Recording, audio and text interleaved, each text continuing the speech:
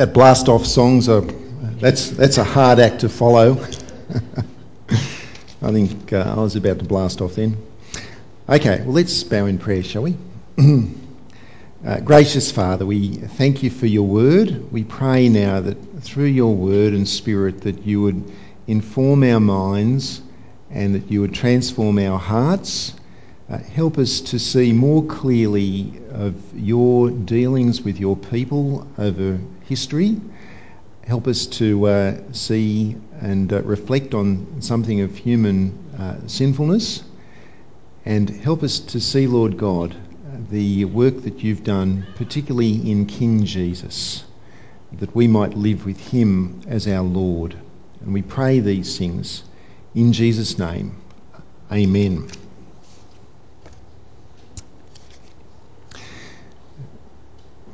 This time last year, many of us were stunned, weren't we? We were stunned by the toppling of an Australian Prime Minister. And I think that no matter what side of the political fence that we sit on, whether we felt happy about what happened or unhappy about what happened, the reality is that the speed and the clinical precision of what took place was stunning, and it took us a while to just come to terms with it. As the anniversary of that event clicked over this week, the media certainly relished in the whole kind of soap opera of what's been going on. Indeed, it seems to me that sometimes we're more fascinated by the soap opera of politics than we are interested in the actual issues that our politicians need to be grappling in for the sake of our nation and our world. Think about the nightly news. Do we watch the news for news, or do we watch it for entertainment? It's entertainment. We're fascinated by this cheap form of entertainment. We switch on the nightly news to see what the latest episode in the soap opera is, to see what the latest opinion polls have to say, which person is the preferred Prime Minister, which person is the preferred opposition leader, whether the current leaders are less popular than the leaders that they deposed, and so on. And the media loves to speculate on what's going to be the next episode in the whole saga. The rumours, the backroom number crunching about who might be leader next. Now, of course, politics hasn't just become a soap opera since June 23rd of last year.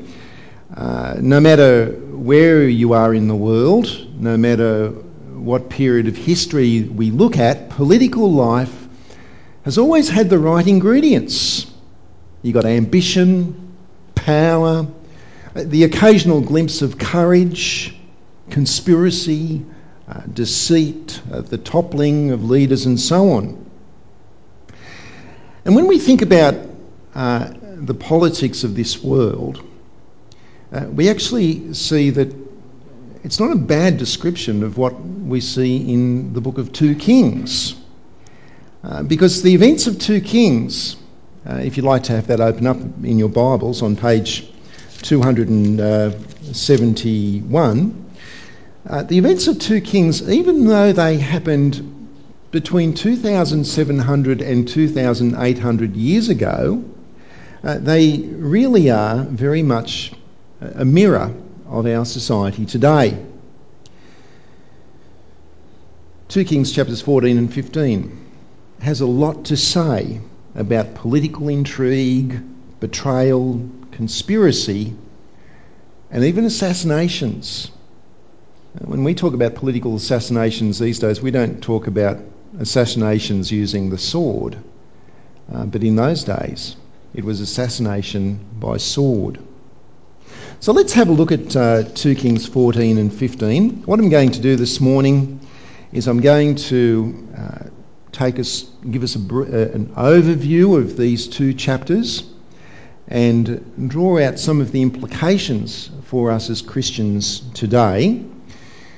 And the first episode is in chapter 14, verses 1 to 22. In your outlines there, I've called it Judah versus Israel. A brief recap. Remember, God's people had been split into two kingdoms, the kingdom of Israel in the north, the kingdom of Judah in the south. And what we see in these verses is that the main characters are King Amaziah of Judah and King Jehoash of Israel. Throughout 2 Kings, we've seen times when the nations of Israel and Judah have gone into battle against other nations, but here we see that they go into battle against each other. Now here's how that happened. In verse 7, if you care to have a look at that, King Amaziah had gone to war against the nation of Edom. Now you remember the Edomites, talked about them last week. They were just the descendants of Esau, and they had always been a thorn in the side for Judah. So he goes into battle against Edom, and he enjoys a stunning victory against them. And he thought, well, since I'm on a roll, I might as well now go and declare war against the king of Israel. We don't know why he thought that. Maybe it was a border dispute or something or other. But in verse 8, he challenged Israel's king, King Jehoash, to come and meet him face to face. Now that's a declaration of war.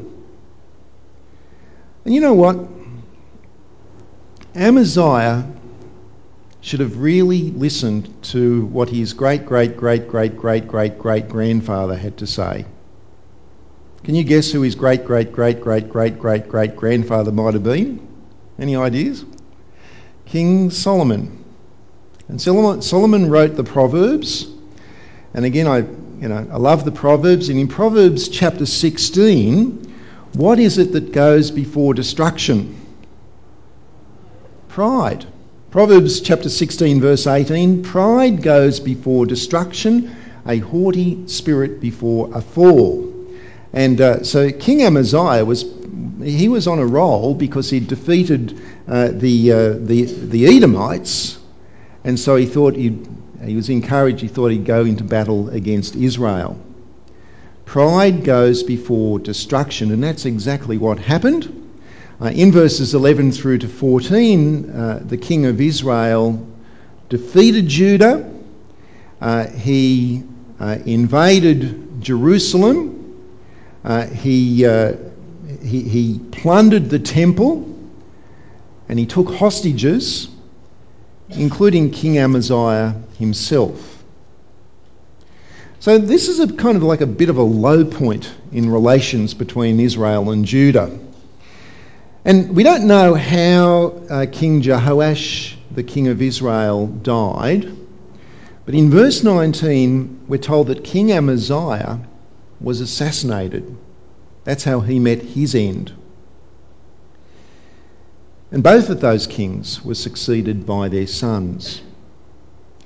Now, during this week, I looked up the list of all of the premiers of New South Wales since 1856. Now, can you guess why you bothered to look at that list? Well, I was actually interested to know, and just to clarify in my own mind, how many premiers have we had in New South Wales in the past 6 years? Anyone know the answer to that? Well, if you include the latter part of Bob Carr's time, we've had 5 premiers in 6 years. That's a staggering number. That's pure soap. That is a great soap opera. We know about soap operas in New South Wales. Well, friends, after this war between Israel and Judah, the rest of 2 Kings 14 and 15 is a soap opera. And what it does is it lists the kings of each kingdom for us. It tells us who they were, what their name was, how long they ruled for, what they were like, and so on. And it's a list which it's difficult for us to wrap our minds around, to be honest, for a couple of reasons.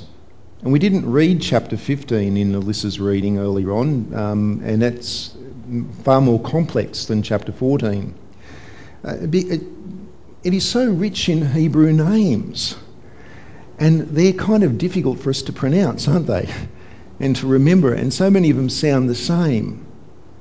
That's one reason why the list is difficult for us. The other reason that this list in chapters 14 and 15 is difficult for us is because it keeps on switching from one kingdom to the other, and you kind of got to really concentrate on which kingdom is it talking about with respect to which particular king.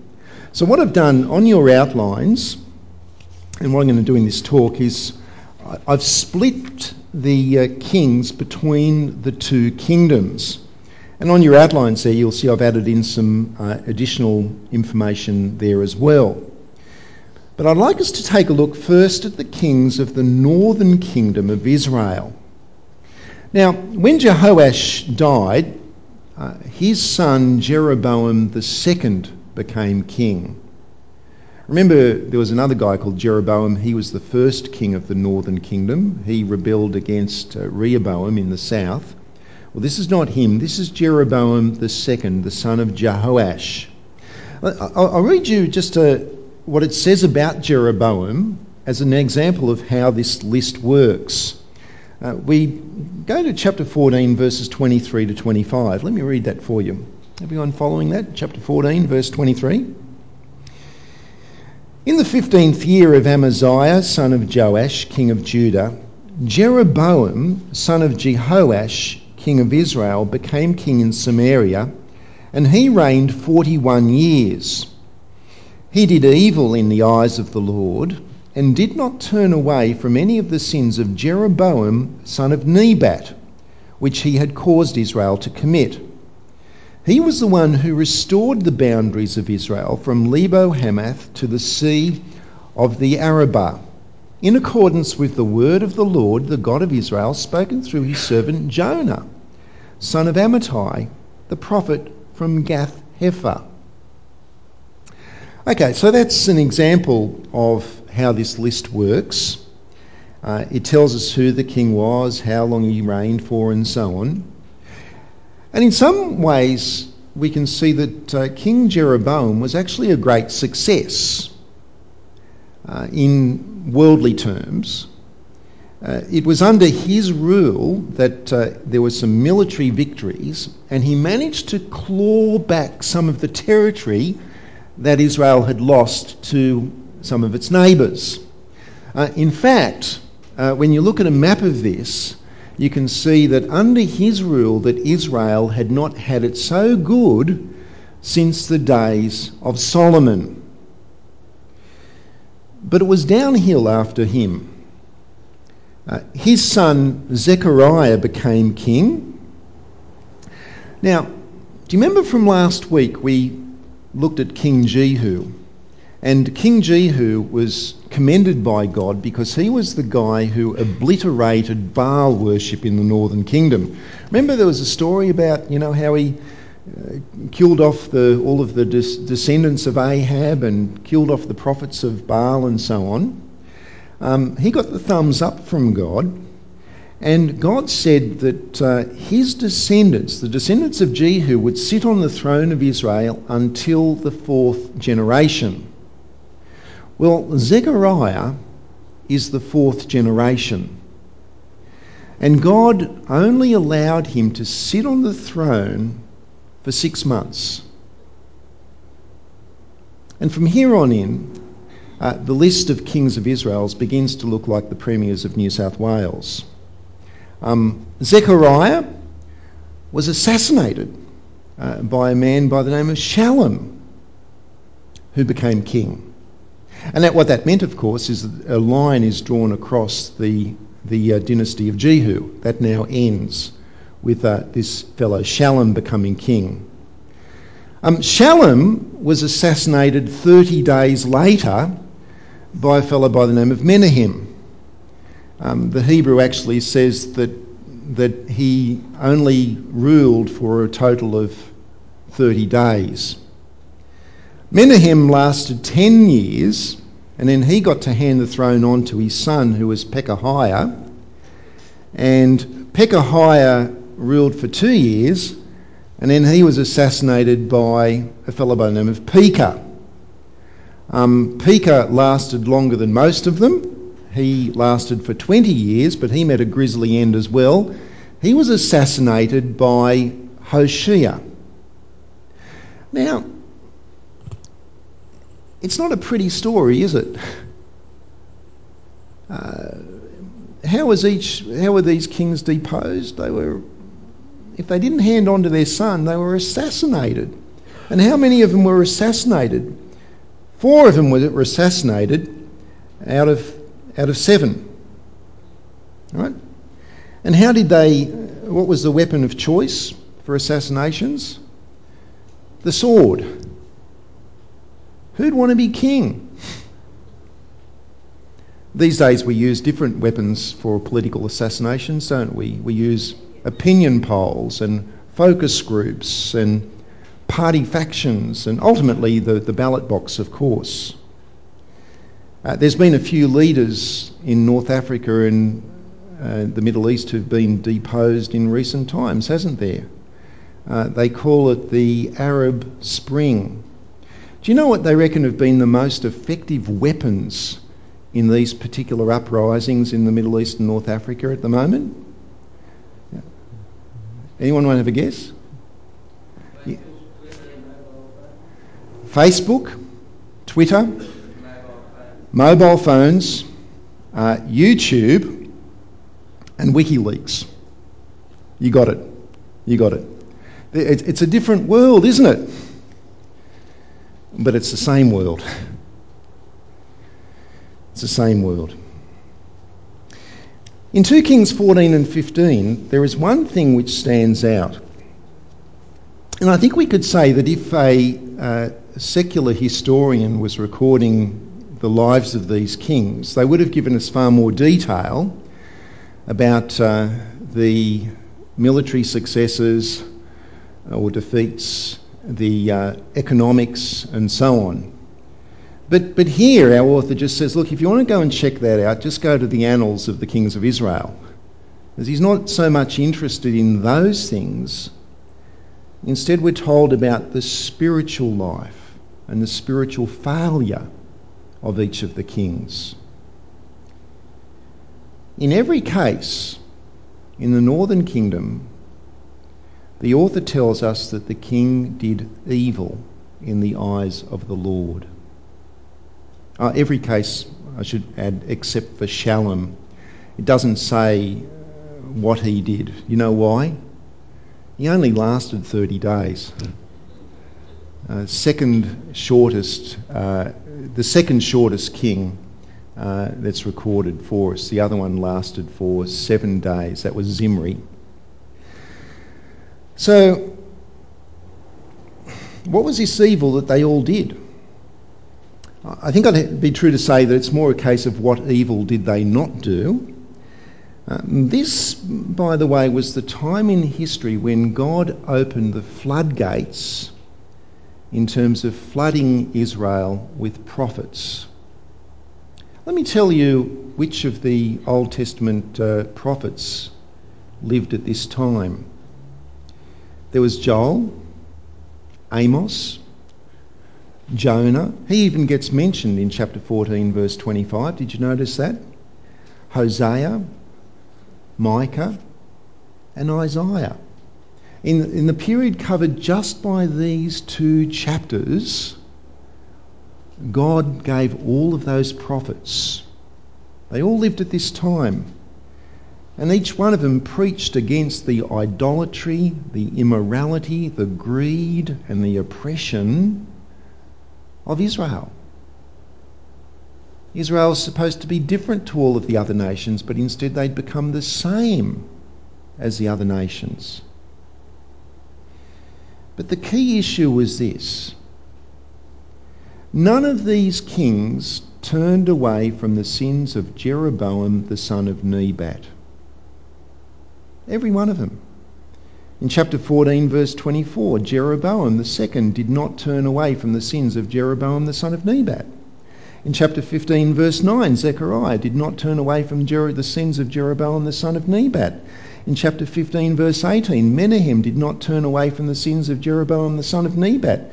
In chapter 15, verse 24, Pekahiah. And in chapter 15, 28, Pekah.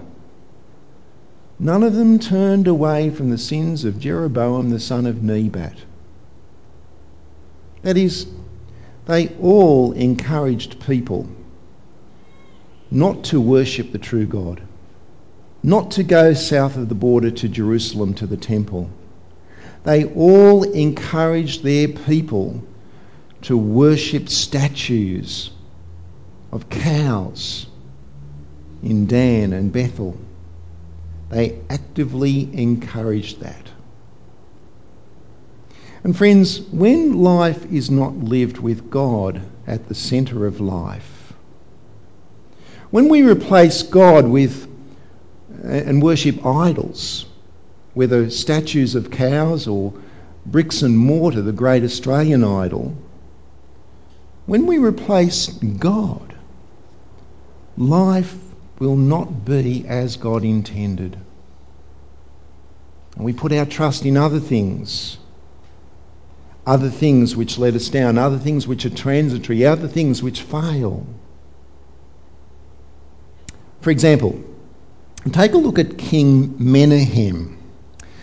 In chapter 15, go to chapter 15, verses 19 to 20, the powerful king of Assyria invaded Israel. There he's called Pul. His other name was Tiglath-Pileser III. He invaded the land of Israel. Now, faced with a threat like that, what should have King Menahem done? Who should he have turned to? Who should he have put his trust in? Who is it that the kings of Israel are supposed to turn to at times such as that? God. But what did he put his trust in instead? Who did he turn to? Have a look at chapter 15, verses 19 to 20. I'll read it for you. In verse 19, then Pul, king of Assyria, invaded the land, and Menahem gave him 1,000 talents of silver to gain his support and to strengthen his own hold on the kingdom. Menahem exacted this money from Israel. Every wealthy man had to contribute 50 shekels of silver to be given to the king of Assyria. So the king of Assyria withdrew and stayed in the land no longer. Do you see what he did? Who did he put his trust in? He paid off the king of Assyria. Paid him off. He gave him, if you look at the footnotes of the NIV, he gave him 34 tons of silver, which he exacted from all of the people of the land. Taxed them for it. At close of trade Friday, on the Australian markets, that was worth $36 million. Right? Now, what's he putting his trust in? He's putting his trust in silver, and he's putting his trust for his protection in a pagan king.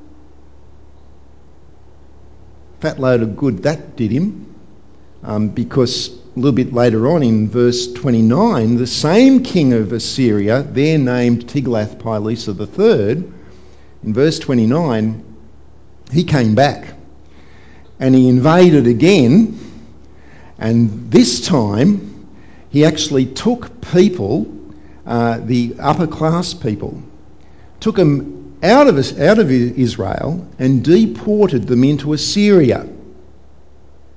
Now, that was a sign of something even much worse that was yet to come, which we'll read about next week. But the bottom line is, and it's a preview of next week, is that the northern kingdom was about to end. It was about to finish forever. Okay, so that was all happening up north. What was going on down south? Let's have a look at the list of kings of Judah. In one sense, things down south were much more stable. Instead of 7 kings during this time frame, they only had 3 kings, Amaziah, Azariah and Jotham. So what were all of these kings like? Well, whereas the kings of Israel got the thumbs down, all three of the kings of Judah, we are told, did what was right in the eyes of the Lord. Amaziah in chapter 14 verse 3, Azariah in chapter 15 verse 3, Jotham in chapter 15 verse 34, they all did what was right in the eyes of the Lord. Now this is starting to sound a little bit more positive, isn't it? This is starting to sound like there's a little bit of hope that these guys did what was right in the eyes of the Lord. Except for one thing. We keep on being told that none of them removed the high places. Let me show you an example of that. Chapter 14, verse 3. We'll have a look at Amaziah. Chapter 14, verse 3.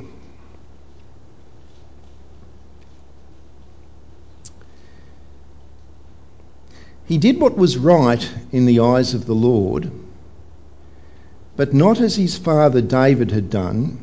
In everything he followed the example of his father Joash.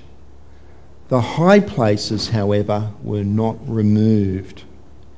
The people continued to offer sacrifices and to burn incense there. Well, what's all that about? A high place, it's a hill. And on top of the hill, they would build an altar to a pagan god. And these were all over the place in Judah, scattered all around the countryside.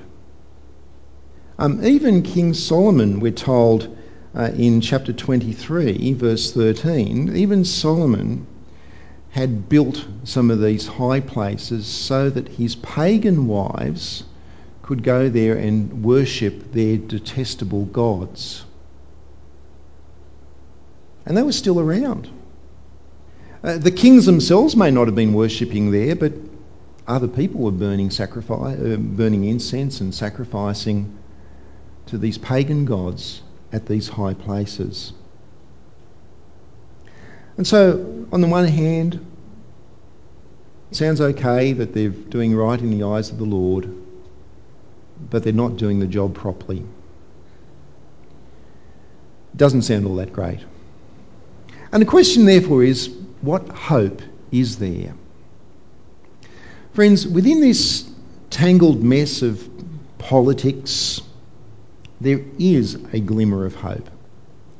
And it is found in the kings of Judah, in Amaziah, Azariah, and Jotham. Because each of these kings was a direct descendant of King David. The Davidic line was not broken. Remember, God had once made a promise to David. He'd said to him in 2 Samuel 7 that one of his descendants would sit on his throne, the throne of his kingdom, forever. That it would be an everlasting kingdom, a kingdom which would be a blessing to all peoples, a kingdom which would be ruled by the perfect Davidic king. Who is this king? Well, what we see in the book of 2 Kings, it's not one of these fellas. It's not one of these guys. It's got to be something else. The story of the kings of Judah and of Israel pushes us in the direction of looking to some other fulfilment, to some greater fulfilment of the perfect Davidic king. And so when we come to the New Testament, the very first verse in the New Testament, in Matthew's Gospel, chapter 1, verse 1, it reads, "A record of the family tree of Jesus Christ, the son of David." The son of David. The failure of these kings is it's not just a political soap opera. Rather, it tells us that something else was needed. It tells us that ultimately God would need to deal with the cause of the problem, that human sin would need to be dealt with once and for all. And so, 700 years later, God himself would come in the person of his Son. And there, on an altar that was shaped like a cross, built on a high place, hung a king. A king who was scarred by a crown that was made of thorns. A king who came not to take the life of another, but to give his life as a ransom for many. To pay the penalty for all of our guilt, for all of our rebellion, for all of our idolatry, for all of our sin against God. So that no matter who we are or what shameful things we've done in life, that if we trust in this King, in King Jesus, then his death will wipe our slate clean. We can be forgiven. We can start again. We can belong to his kingdom. A kingdom which reaches into all of eternity. A kingdom which is ruled by the perfect Davidic king. You see, at one level, 2 Kings bears a remarkable resemblance to our world today. I mean, the names, the places, the methods have changed. But despite our many advances, the human heart remains the same. People still lust for power. Leaders still need to watch their backs. And God is not loved. God is not trusted in national life. But the issue for us is our personal life. So I want to ask you the question, what about you? What about your life? Have you placed your trust in King Jesus, the perfect Davidic king who came to give his life for you? Do you belong to his kingdom? Do you name Jesus as your king? That, I think, is the message of 2 Kings chapters 14 and 15. It speaks to us of the mess of the political life in Israel and Judah at that time, but it points us forward to the future king, to the fulfilment of all of God's promises in King Jesus. So let's pray.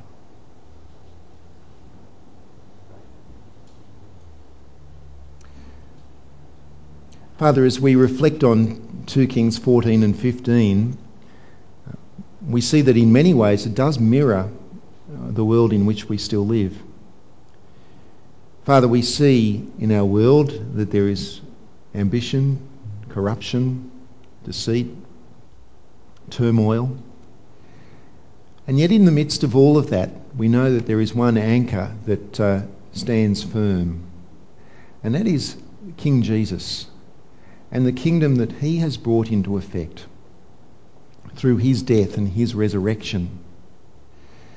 Father, we pray for ourselves that we would be people who live in that kingdom, that we trust in Jesus, and Father, that we live with him as our ruler, for he is the perfect Davidic king.